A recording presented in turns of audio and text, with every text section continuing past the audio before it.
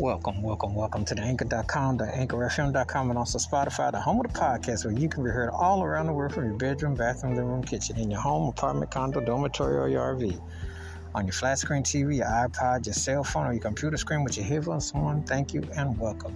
If you happen to be in a drive-through curbside service parking lot with a mask on, walking, running, jogging, back to school, back to work, out of school for the summer, please be careful and safe, and thank you always for your continued support. And again, you can hear this episode on Anchor.com, AnchorFM.com, or Spotify, or whatever service providers you're listening to. And now on with the episode. In this episode, I'm going to talk about the hardest working man in show business, an artist that emerged in the 50s. When you look up funk music, when you look up, soul, his face got to be in a 4/4 beat, changed the course of music history.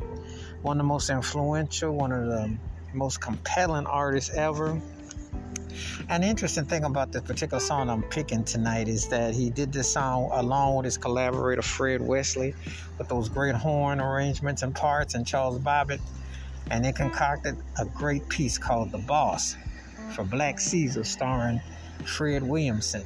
And if you watched those movies with Fred Williamson, those back-to-back movies set up in Harlem, and James Brown, the soundtracks, and this song was tight. This groove alone has been sampled, but James Brown is the king of being sampled. When you're the godfather of soul, the innovator of the funk, 4/4, everything on the one, James Brown. And you can't begin to say enough. The song is a cold song, paid the cost to be the boss. And the way he sings it and the arrangements, you can just groove to it. Can't begin to say enough about the man. And the music is just so strong. And respect Fred Wesley for those horn tight arrangements, the bridges. When you hear that, it's incredible. I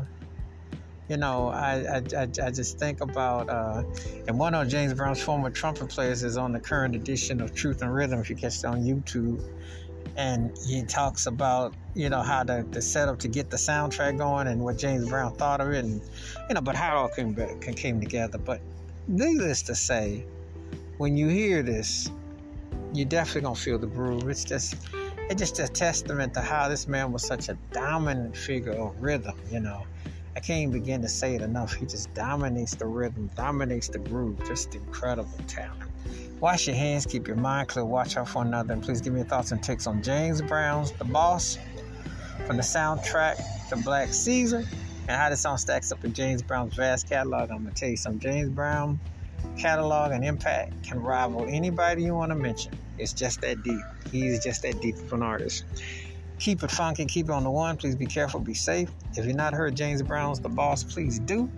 And let me know your thoughts. You can hear this episode on Anchor.com, AnchorFM.com, or Spotify. Appreciate your support. Please be careful and safe. Until next time, we catch you. Peace and the best. I'm out.